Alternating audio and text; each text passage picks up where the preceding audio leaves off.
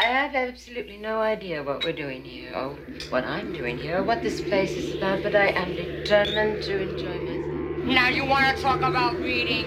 Let's talk about reading. Let me tell you of the days of high adventure.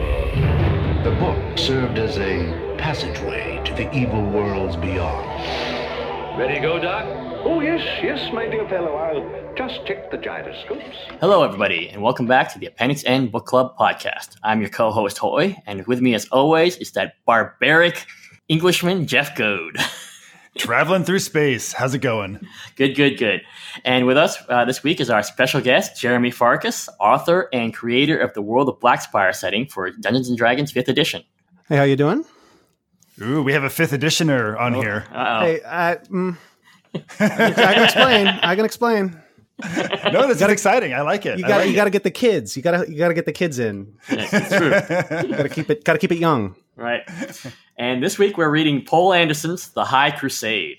Before we get to the book, can you tell us a little bit about your entrance into gaming and how you became aware of Appendix N as a concept? Let's see. By the time this will air, I'll have just turned 23. So, ooh, yeah. you're a baby. I know I'm probably the youngest one that's been on here. But when I started, 3rd edition was the game to play. I had a friend whose dad had been playing since 1st edition, and he was like, "Hey, I just learned about this new game. You want to play it?" And I was like, "Okay, I guess." There was virtually no rules for this. We never even rolled dice. It was completely devoid of anything. It was basically improv. But he had this vague understanding of how the rules worked. So he would explain, well, maybe you can do this, you can't do that. And I was like, this is amazing. And we did that for a year.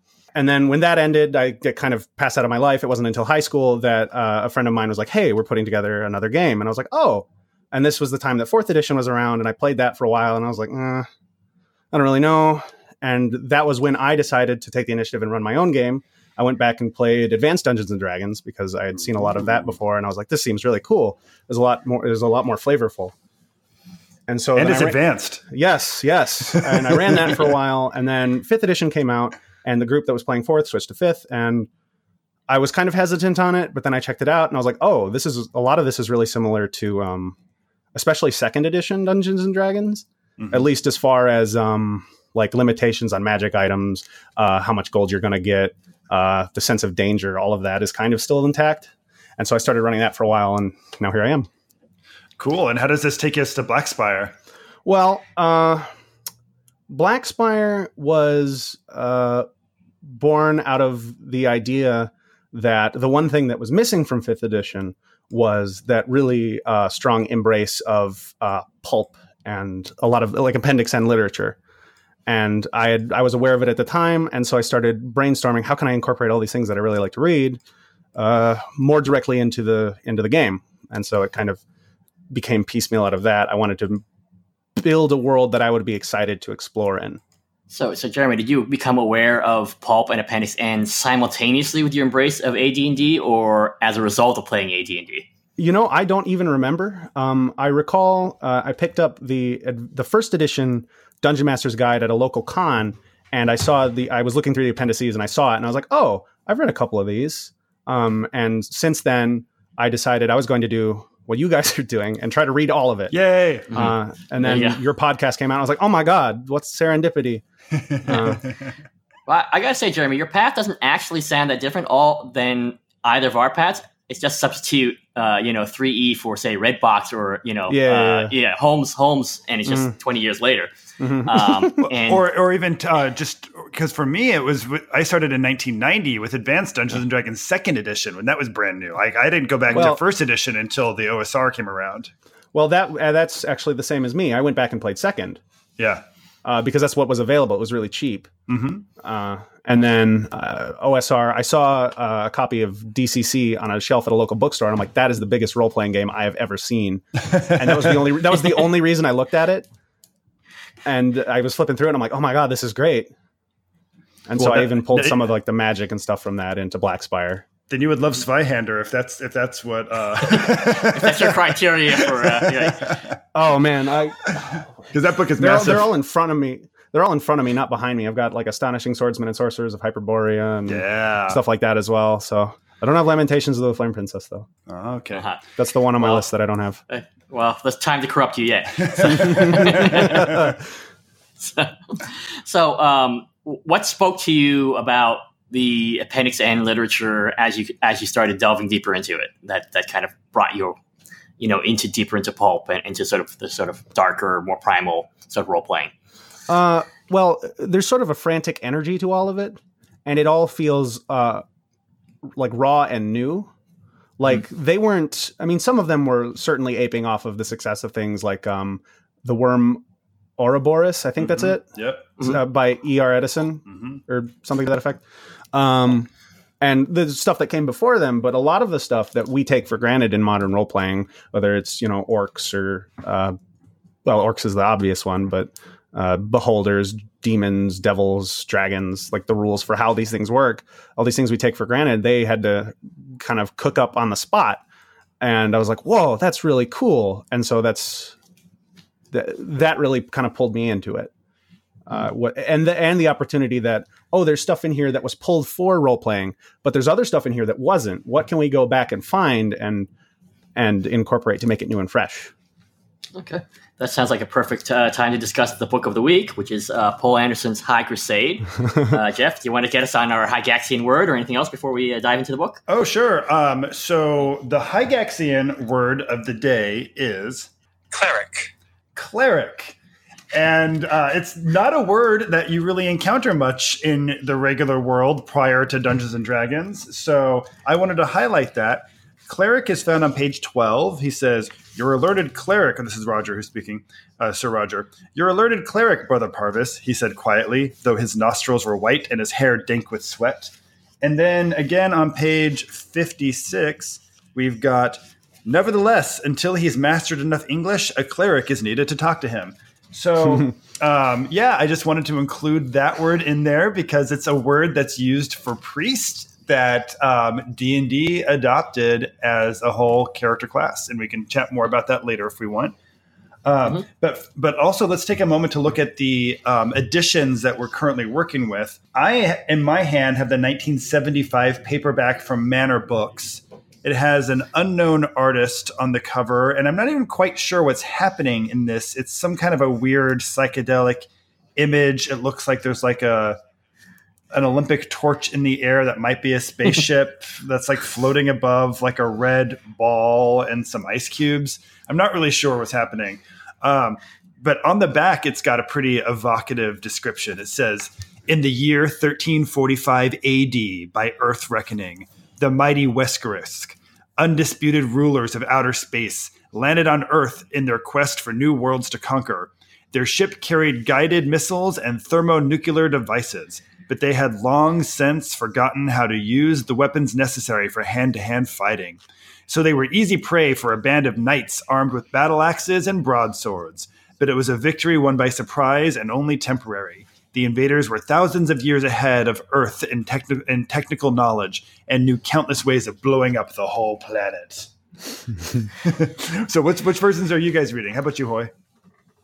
I actually found at the Brooklyn Public Library the first edition hardcover, Doubleday hardcover. Yeah, so it's also possibly the only good cover for this book.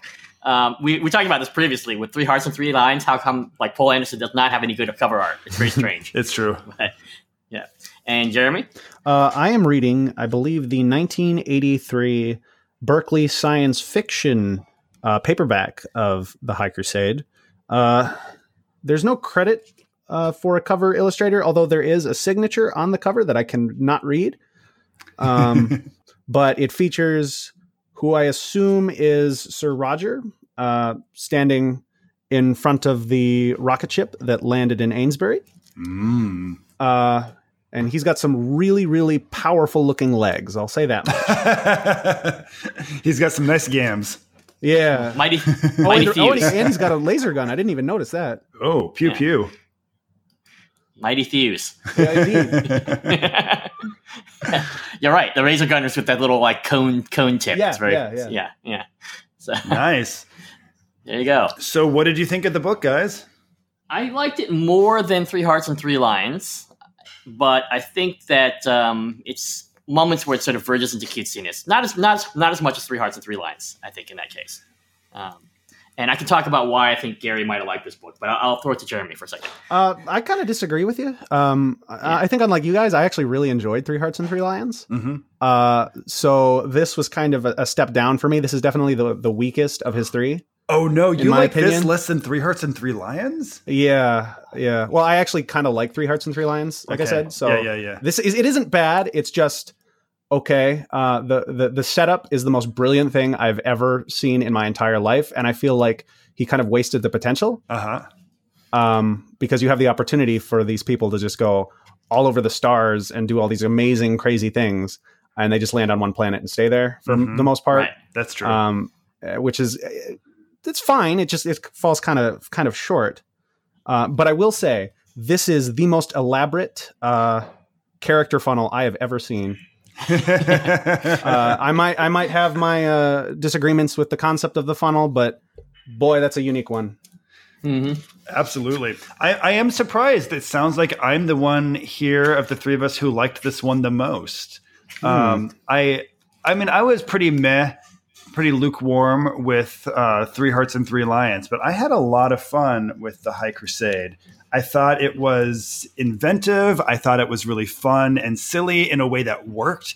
Like, I feel that with the Face of the Frost, with their silliness, I often found that it was at odds with the very serious horror that was being explored there.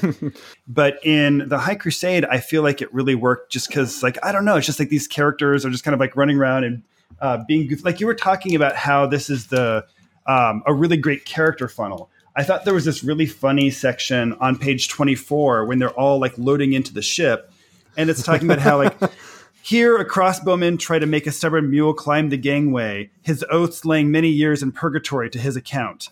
There a lad chased a pig which had gotten loose. Here a richly clad knight jested with a fine lady who bore a hooded falcon on her wrist. And it's just like going on and like talking about all these like wacky characters who are like climbing aboard this ship, and just like the chaos of that moment, I just thought was really kind of charming and silly and fun and worked for me.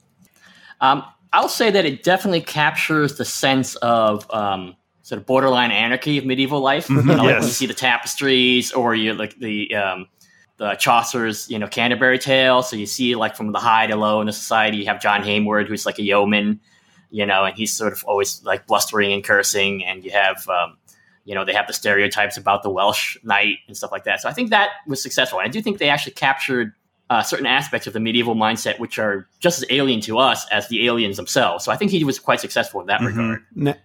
Talking about their piety, but their ability to sort of justify various things like, well, we're not exactly lying to the aliens. We're just kind of withholding the truth, so that's not a major sin, right? Right. Now, going back to the comedic element of this, are you aware that this was made into a movie? I am, and I'm also aware that Paul Anderson was advised not to watch it because it's so bad, and it's farcical. It's overtly comedic and not very good. Yeah, it was made in 1994, and it stars what's his face, the guy who played the dwarf, who played John Rhys Davies. Yeah, John Rhys Davies stars in it. I think he's Brother Parvis, or maybe he's Sir Raj. I forget who he is. But yeah, it's bad. Did you guys catch it on YouTube, or is it available for streaming, or what's the situation with the movie on this one? I know that you can get it on Amazon. I don't know about other platforms. All right, it'll go into the show notes with a warning, a big caveat. Yeah. Well, there are multiple versions of it. It's a French film, and there's like 2 different dubs or subtitles. One is like really comedic, and the other's not. Oh, jeez. So maybe the Turkish version is the one to watch. There you go, just like Turkish Star Wars. One thing I thought was also really successful with the writing of this story, though, is I thought they did a really great job of having these characters kind of experience this through the eyes of medieval knights and through the eyes of people who were actively in the Crusades. I don't know. I thought that worked really well. The whole like sorcery can't harm good Christians kind of kind of stuff. Well, it's great fodder for designing religion in a campaign setting. Because usually in Dungeons and Dragons, vanilla D&D, you just kind of have your gods that are like isolated from each other and are just like of this thing, and you pray to them occasionally, but it doesn't really matter. But with the elements here, it's like very involved. It's like interwoven into the culture, which is the way it was back in the 1300s. Mm-hmm. Right. And in fact, we're put in the position of I don't know about we, the reader, at the time the book came out, but certainly me, and put in the position more of the worst Gorics, where we're not really understanding. Oh, they're talking about religion. Oh, do you mean the consciousness? No, it's different. The souls. Like, what?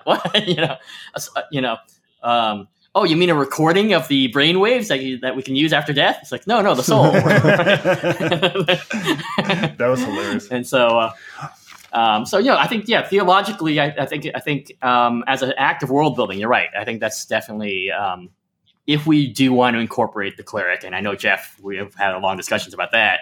If we have to have the cleric, then the religion has to mean something, right? And so it clearly does mean something in this book. Don't worry, Jeff. I took the cleric out of Blackspire. Ooh, nice. I like it. And one thing that also really cracked me up, too, there's that moment where they rescue some princess, and it says, "True, she had green hair and feathery antenna, nor was there any possibility of issue between her species and our own." And then it goes on a little bit where he's talking about how, she's still very good looking. And then it says, "Whether or not the prohibitions of Leviticus are applicable is still being hotly debated." That cracked me up so much. Oh, man. But yes, so the cleric is definitely not the cleric of D&D in this, at least. He's not a spellcaster. He's not making miracles. He's more kind of a diplomat, I guess. Yeah, he's like just a sage and a diplomat, I guess, would be the right answer for that. For 5th edition, he would be a first level fighter with the sage background, certainly, or the acolyte. That's the one. Sure. Now, one thing that because although I did really enjoy this book, there were still issues that I had with it. I was a little, I didn't quite love that Brother Parvis was our main narrator, considering that he wasn't around for most of the really major scenes. I thought sometimes that was kind of awkward, the way that they handled that. He would be like, well, I don't know that this is what they said, but I feel this is probably what they said. Totally. And it's really frustrating. Yeah. At one point, on page 122, it says, "I come now to a grievous part of this history and the most difficult to write, nor was I present, save at the very end." So it's like, okay, so you weren't even there for it, and you're giving us your account of it. And also, this is probably nitpicky, but it also kind of bugs me when I read something that's supposedly a found manuscript, which is what this is. They found this thing that the Brother framing Parvis device implies that. Yeah, but if it's a found manuscript, I don't know why he would write it in the way that it's written, with dialogue, and because if somebody was just writing an account of what happened, they wouldn't put down, "Look over there," said Lady Catherine. They would just say, "Oh, and Lady Catherine asked me to look over there." That's not the way that one would write an account of something like this.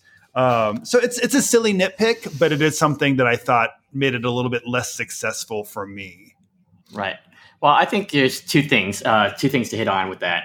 To address your most immediate point, it's a weird literary convention. Sometimes you have to forget about it. But even in the Jane Austen books, sometimes you say, "Oh, this was my recounting of such and such." And sometimes they have these digressions where the author comes in, and then you forget that you're in the novel. Yeah. And you get back into the thing. So it's a convention that's been used, but not as much now, I think.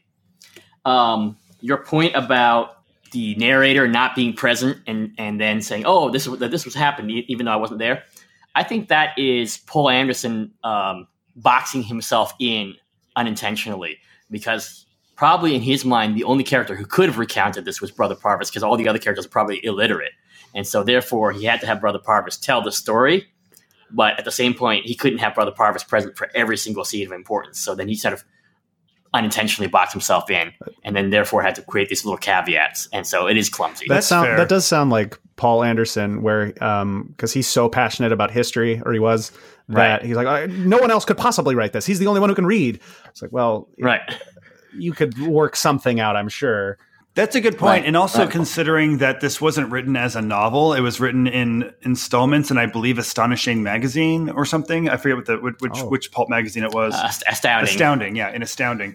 Yeah. I also think it's very possible that initially he may have seen it as something that would have been from Brother Parvis's perspective, but then as he had already given a couple of installments, realized like, oh, Brother Parvis really can't be in this scene. So I'm going to have to figure out a way to like acknowledge that. I don't know, because that's one thing that's tricky about if you write a novel, you have the ability to go back and change anything you want in a second or a third draft. But if each installment is being published, you don't really have the flexibility to go back and change anything. Right. I think also a third level of this, which is kind of interesting, is maybe a sort of meta commentary on the unreliability of history as it's transmitted to us. I was desperate. While reading this, I felt like there's some kind of allegory going on here, and I cannot figure it out for the life of me. I don't know if it's just because I wasn't around at the time that it was written, and I'm not aware of the relevant issues of the day. But I don't know. Feels like there's something else going on, because if there isn't, it's just like a very basic, simple little story. I noticed on one of the themes that talked about. I mean, it hasn't brought up in this book. We haven't read that much of Poul Anderson. Is the sort of conflict between sort of supposedly more advanced civilizations and sort of primitive civilizations, and you can't underestimate the primitives. And in this case, we, the humans, are the primitives rather than the sort of all-knowing space conquerors. So I think that's one of the themes that was playing out. And I agree. It's very Conan in that way. It's very much like, civilization corrupts you on some level and makes you weak and vulnerable to kind of the more primal and primitive sides of humanity. Sure. And also, Jeremy, as you're pointing about history, this was not, the Vietnam War hadn't hotted up right at that point yet, because it was 1960. Right. But there was a lot of the decolonialization movements were happening in Africa and Latin America and all that at that time. So there could be a little bit of that sort of hooking into with, sort of the push for modernity that was happening in 1950s and 1960s. So I don't know. Okay, it could be a little bit of a level of that there. I like that. So that's good. Yeah. So who knows? I mean, I think it's a good book for, regardless of the literary merits. I think it's a very strong book for concepts to be brought into your games, and maybe that's saved for the second half of the podcast. But in terms of, as you said, is it a character funnel? Is it a good attempt to model religions? There are other things that we can talk about too, but I think those are two good starting points to talk about what we can pull out of the book. I would definitely want to talk about Expedition to the Barrier Peaks at the very least. Mm-hmm. Yeah. Mm-hmm. Did you guys have a favorite character? Possibly John Hayward, although he's not in it that much. Who's the yeoman archer? I'd say my favorite character would probably have to be Branithar, just because he's in it through most of the story, which helps. But this poor little alien man, he's just doing his job. He lands on this planet. All of his friends die, and then all of these savages are bullying him and telling him to take them to the Holy Land or to France. And he's like, I don't know what any of that is. And like, despite the fact that he's almost completely under their power, at any opportunity he will betray them. I like that. That's great. My favorite character is only really featured on 2 pages, but do you guys remember One-Eyed Hubert? Oh, yeah. The Executioner? The Executioner. I loved him. So, we've got One-Eyed Hubert here, and he's this executioner who's just the sweetest guy. And he comes up to, is it Sir Roger or Brother Parvis? I forget. And he's like, "'Tis not that I mean to criticize. That ain't old Hubert's place." And he knows his humble place. And like he goes on, he's just kind of being like, I'm so sorry to bother you. However, your father used to execute people all the time and torture them. And I had a lot of work and I was really busy and I really enjoyed that. And you might want to consider torturing more and executing more. So finally he agrees to have Branithar tortured a little bit to get a secret out of him. So like he goes up and he's like got his torture devices. Branithar immediately is like, oh, never mind. I'll tell you immediately. Yeah. So then they decide that they're going to cancel the torturing. And then Sir Roger says, Brother Parvis, could you break the news to Hubert? I confess I don't have the heart to tell him. Such a great moment. It's so pure. Yeah. It's got a little Python-esque. Yeah. Like the executioner that's a little too into his work, but he's a really nice guy. Okay. I could totally see like Terry Jones playing. Yeah. So. Yeah, that's funny.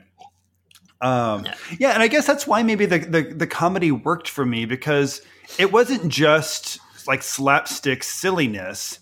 It like there's like a human element to it. You know what I mean? Like it's hilarious that the executioner's doing that, but it's also something that's like kind of oddly relatable in that moment too. Like you can see, like, you know, if you've got something you really care about, that you're passionate about, you want to be able to do it. And it's funny that Paul Anderson chooses to kind of explore that kind of very human part with the executioner in that moment. You know, it's kind of he plays with expectations in a way that I think is fun and effective. Yeah, I will say that the comedy in this tends to be more character-driven than situationally driven. I think, for example, the governor of the Westgorg, Hurugu, he's quite funny also when they're having their little asides and they're negotiating with each other, and they're not aware that the humans can understand them, and they're all speaking very loudly because they come from a planet with a dense atmosphere, so they don't understand that, you know, people can hear them, you know, what they think they're whispering. So. Or when Lady Catherine and Owain Montbell fly off together, and they're talking about how the spaceship was the best chaperone because they both needed to be up constantly to be to be on watch. So whenever one was awake, the other one was asleep. So she was still able to be pure and not go back on her vows. Oh, I don't even remember that. Oh yeah,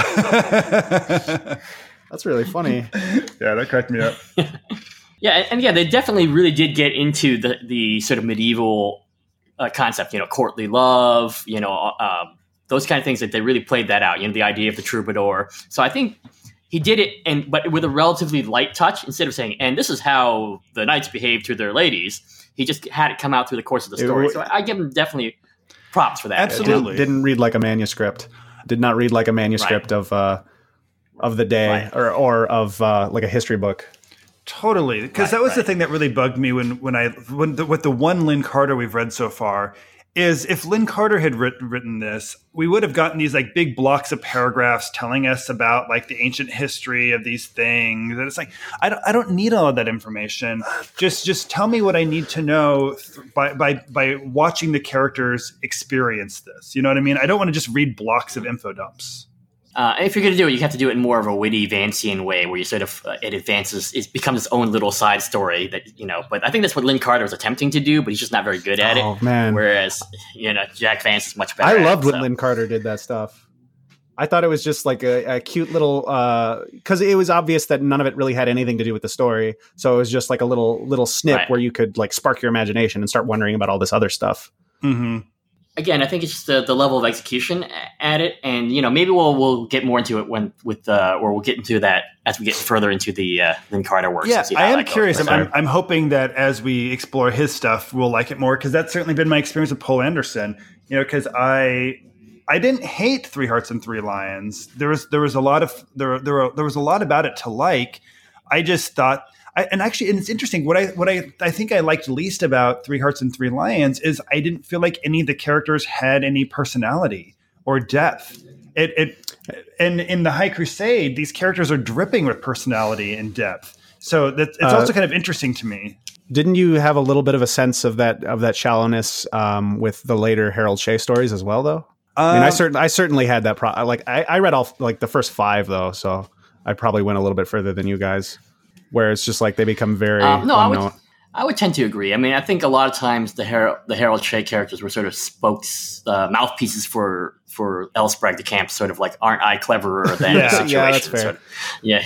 And I feel like with Elsbreg de Camp, at least with the Harold Shea stories, Harold Shea himself was fun and entertaining. And also the situations he was in and the stories that were unfolding were often entertaining enough to make up for it for me.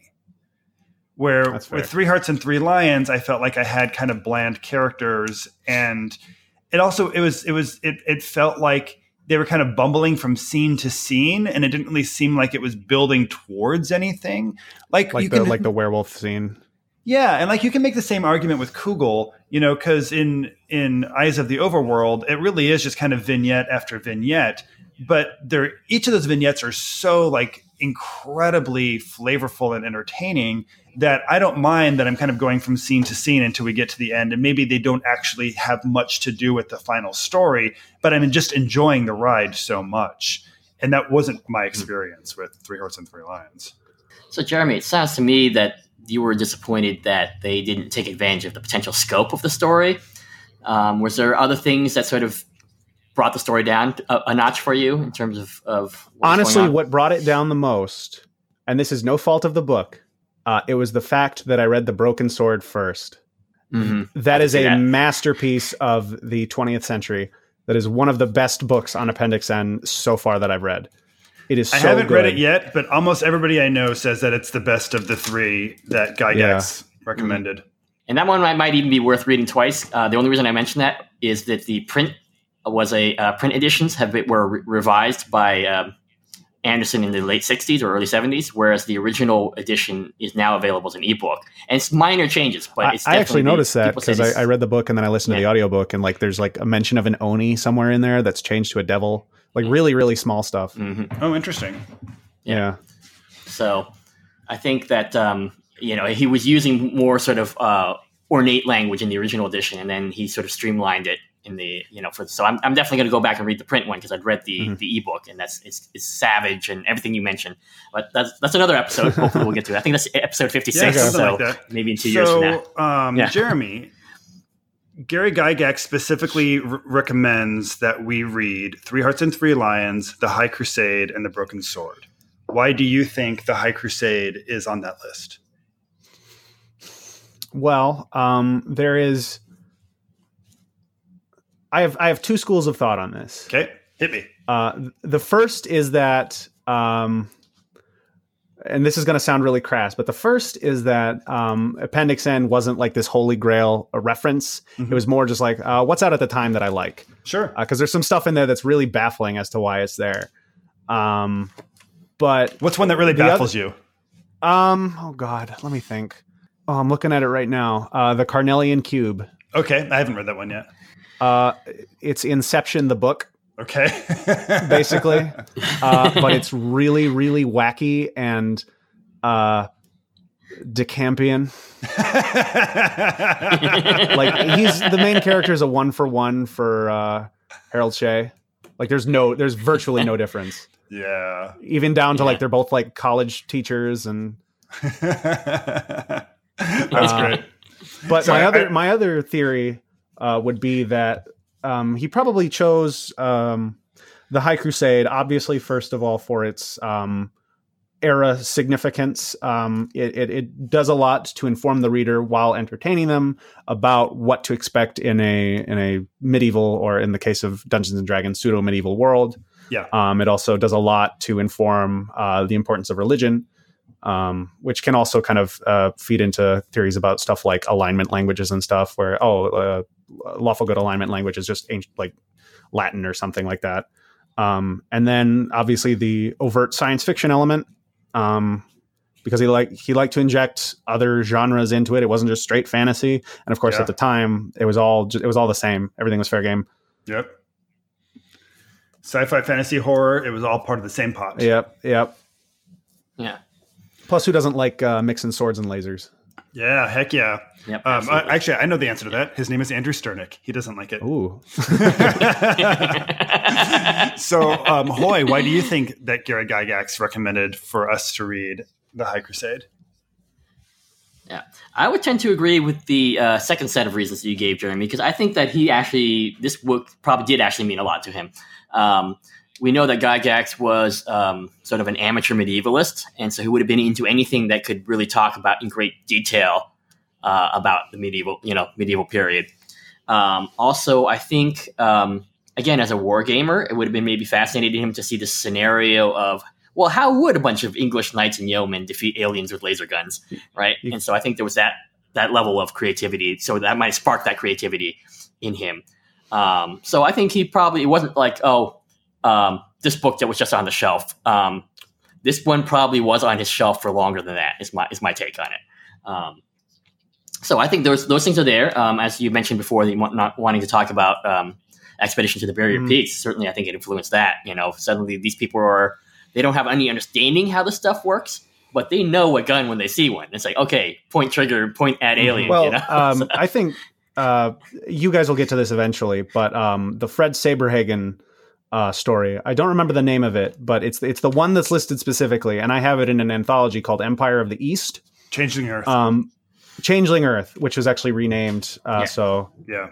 I can't even remember what the name of it is now anyway. But that'll be episode 105 for us. Oh, geez. Well, that's 1-to-1 with Expedition to the Barrier Peaks, really. Okay. Not 1-to-1, but it's been a while since I looked at it. Yeah, cool. So I think one of the reasons why Gary might have been especially keen on sharing this with us is, other than the fact that it's obviously completely up Gary's alley. This is very a Gary Gygax selection here. But also, I feel like it's a really great example of how to play pseudo-medieval characters. These characters don't see the world the way that we see them.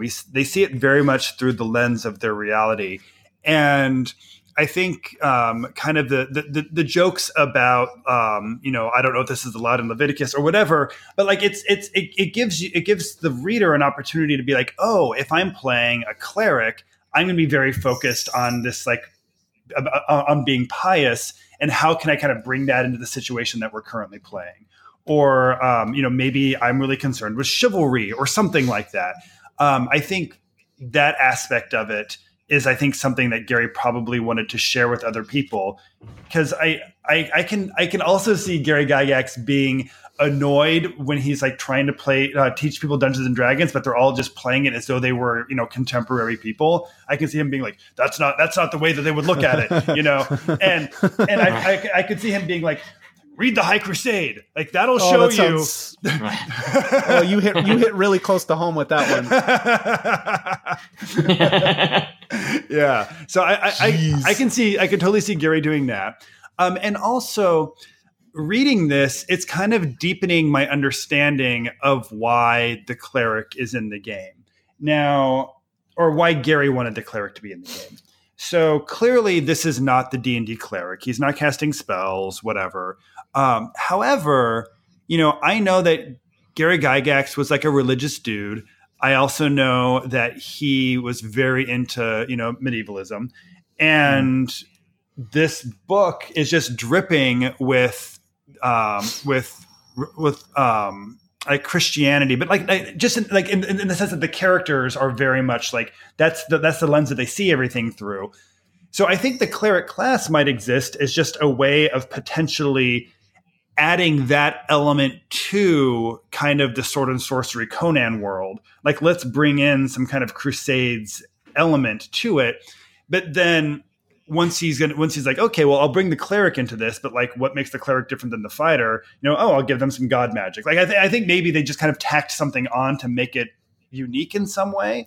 But I think it might be more likely that it was in reverse. It's they have these powers from the gods. Oh, that's kind of close to a wizard. Let's give him some fighting ability. Yeah. Either way, it's... I think one other origin, and so I think the very first sort of attempt at the cleric was in Dave Arneson's campaign, and so that was really more like Dr. Van Helsing, the ability to turn undead. Oh. But then Gary, so he wanted, turn undead, but then Gary's like, well, no, if there's going to be a holy figure, then they got to be more like, Friar Tuck or somebody like that, to bring that veneer of medievalism back onto the game instead of it just being an anything goes. I still don't understand why the monk is in the game. I know people liked watching the show Kung Fu back then, but also the monk and the druid were not Gygax creations. So those were where we start to kind of get people who are potentially making character classes not because they're finding it in the Appendix N, but because they think it's a neat thing to add. Now, do we know which came first between the cleric and the paladin? I'm assuming it's the cleric. Yeah, the cleric is in the original OD&D box set. The 1974 very first booklet only had 3 classes. And the 3 classes were Fighting Man, Magic User, and Cleric. Okay. This is even before the Thief was a class. Right. I knew that there were only 3. I didn't remember which ones they were. Yeah, and it's interesting that you bring up the Paladin, too, because the paladin the word paladin is used in Three Hearts and Three Lions quite a bit. The word cleric is used quite a bit in the High Crusade. So it's interesting that Gary Gygax takes these kind of medieval nouns that Poul Anderson is kind of tossing around, and then puts them into the game, but then kind of gives them some special powers to make them unique and different in some way, which is kind of similar to like when you look at what's happened with a lot of the magic using classes in D&D. Like you look at 5th edition, and oh my God. In 5th edition, you've got a wizard and a sorcerer and a warlock. And they are 3 distinct different things that have different ways in which they use their magic. But in Appendix N literature, calling somebody, you could call the same character a magician and then a warlock and then a sorcerer and then a wizard from paragraph to paragraph. And it doesn't mean that they're different. They're just different words to describe them. Well, again, I think that taps into the nerd desire to categorize everything. That's fair. At this level, you're a necromancer. At this level, you're an evoker. Right. And also people love character options. So maybe they're just like, what are all of the nouns that we can think of that are related to fantasy fiction? And let's make a list of those. And now let's come up with powers that make each of these things different somehow. If you want to see that to the nth degree, go to the Dungeon Masters Guild. That's where they it's an official platform where they put up all of the homebrewed 5th edition stuff. Okay. The number of classes you will find that rely on a really old title are just exhaustive. You want to play a pugilist? Go right ahead. You're just a punching man from level 1 to 20.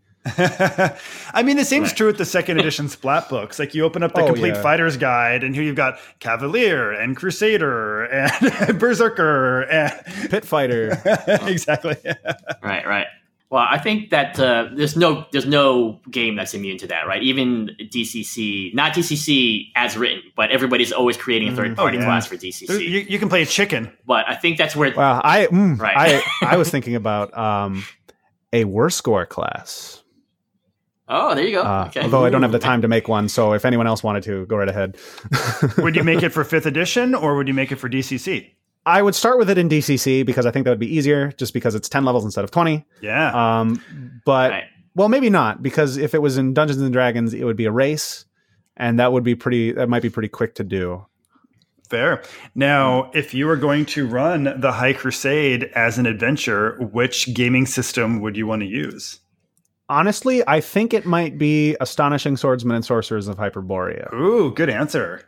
Largely because there are so many magic items that are just alien tech. Yeah. And there's such a strong establishment of extraterrestrials in the monsters for that book.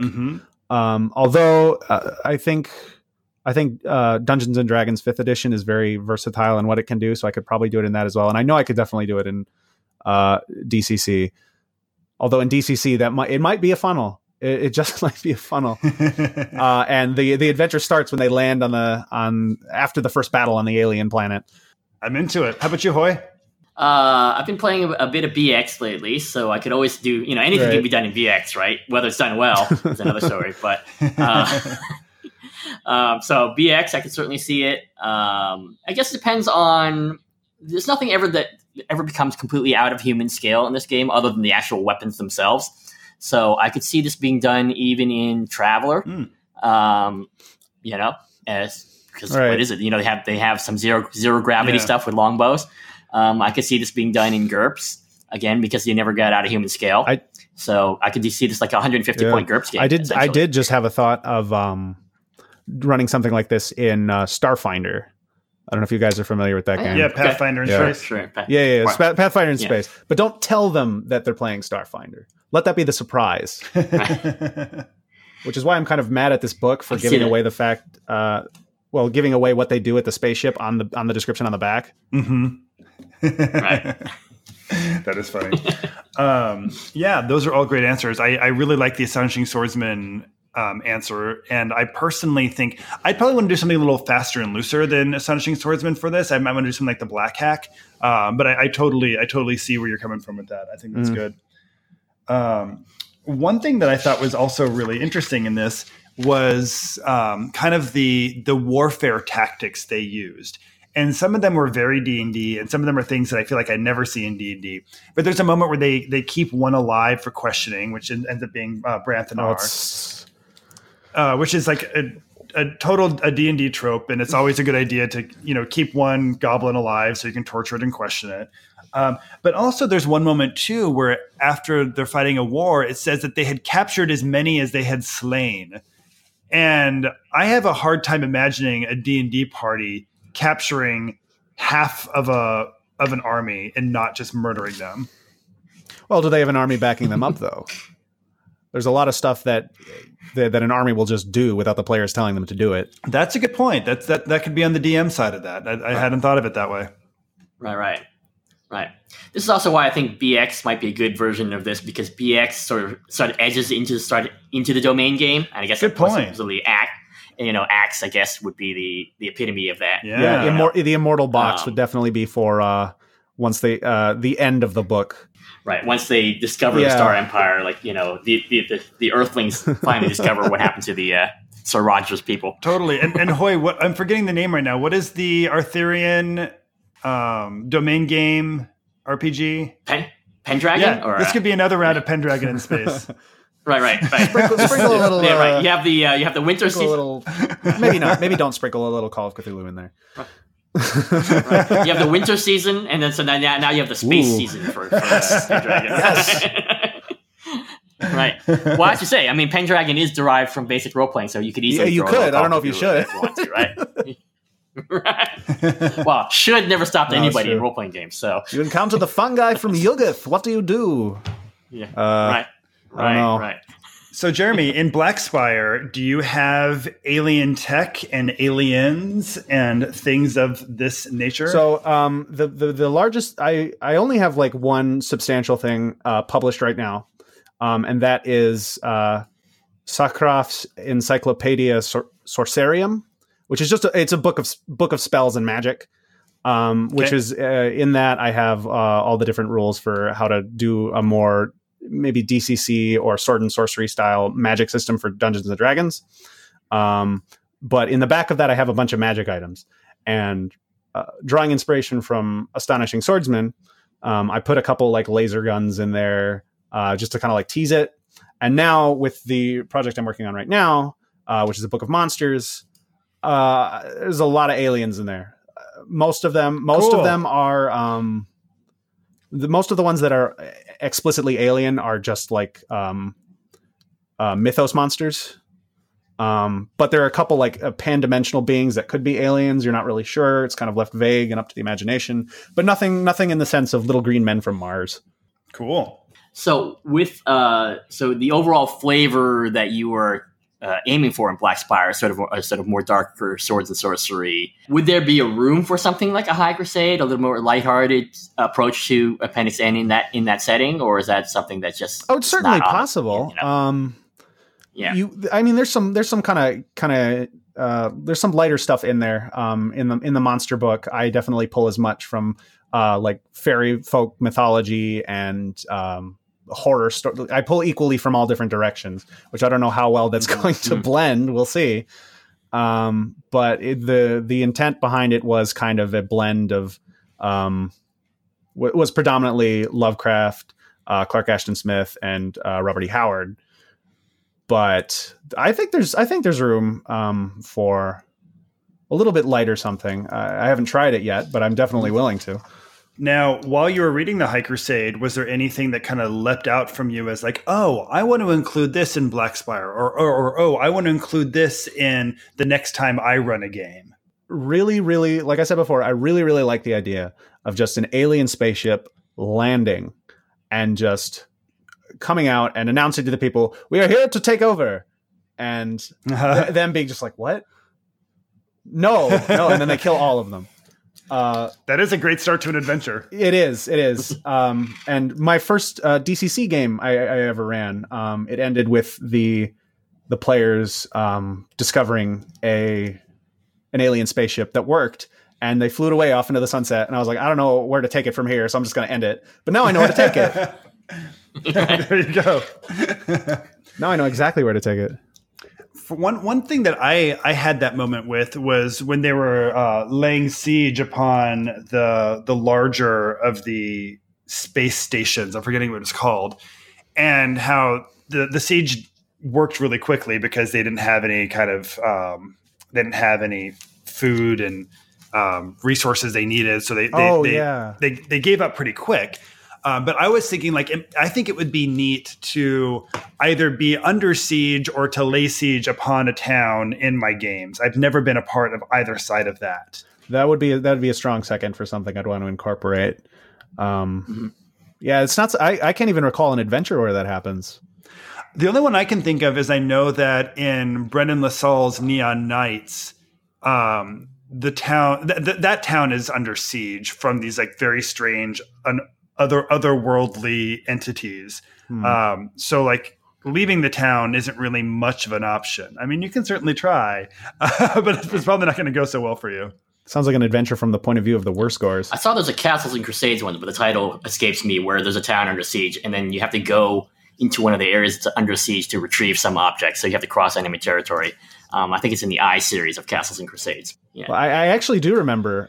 It's not an adventure, but it is a single piece of art from, I want to say, the Player's Handbook for Advanced Dungeons & Dragons 2nd edition.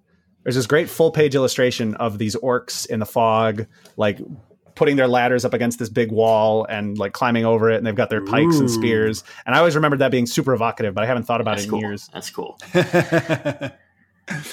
Well, guys, we are starting to run out of time. Is there any kind of last thing that you want to make sure that you get a chance to talk about before we wrap up? I would say that this book also, one thing that we haven't talked about is that there are numerous scenes of negotiation in this book, and with the various alien races, both to bring them on board and to, some of the subjugated races that are subject to the Wascorics, and then with the actual Wascorics themselves. So I think that is an opportunity to examine faction role play and like what do factions want and what are they willing to give up, especially once you start getting towards the domain game. And so that's always something that we sort of gloss over in our urge to get to the action. But what if the negotiation is the action?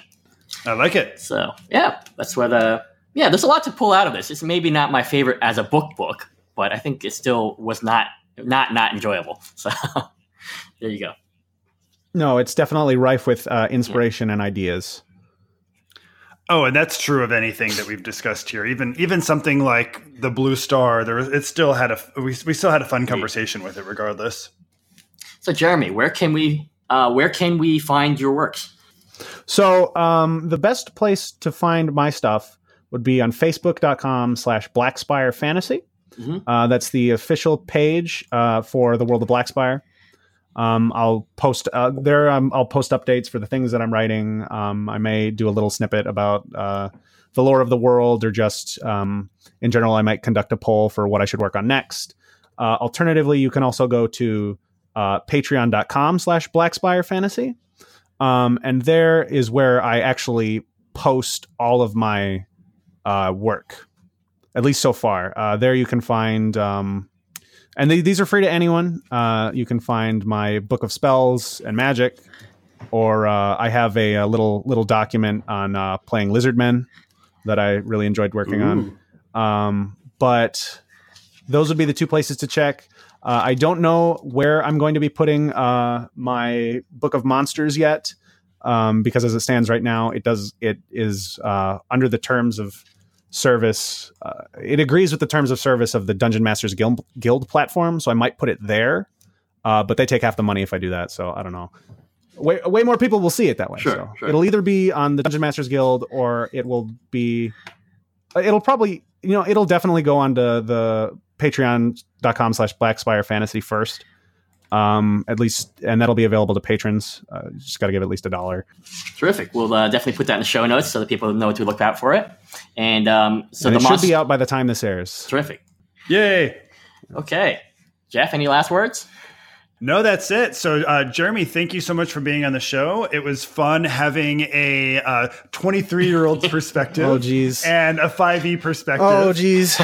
And I gotta say, man, like, you know your Appendix N on a level that most people my age, Hoy's age, and older, don't seem to. So I gotta give you mad props for that. Thank you. You've definitely done your homework. I would turn the camera and show you the shelf in front of me. Behind me is just the role-playing games. In front of me is all the books. Yeah. Thank you. It's been an honor. Thank you very much. Thank you for having me. Absolutely. It's great.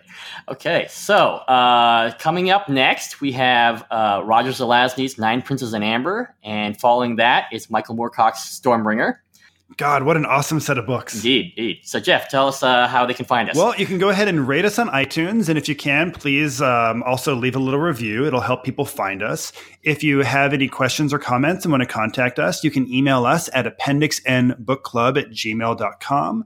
There's also a Facebook group, Appendix N Book Club, and you can find us on Twitter at appendix_N. See you in the stacks. Read on.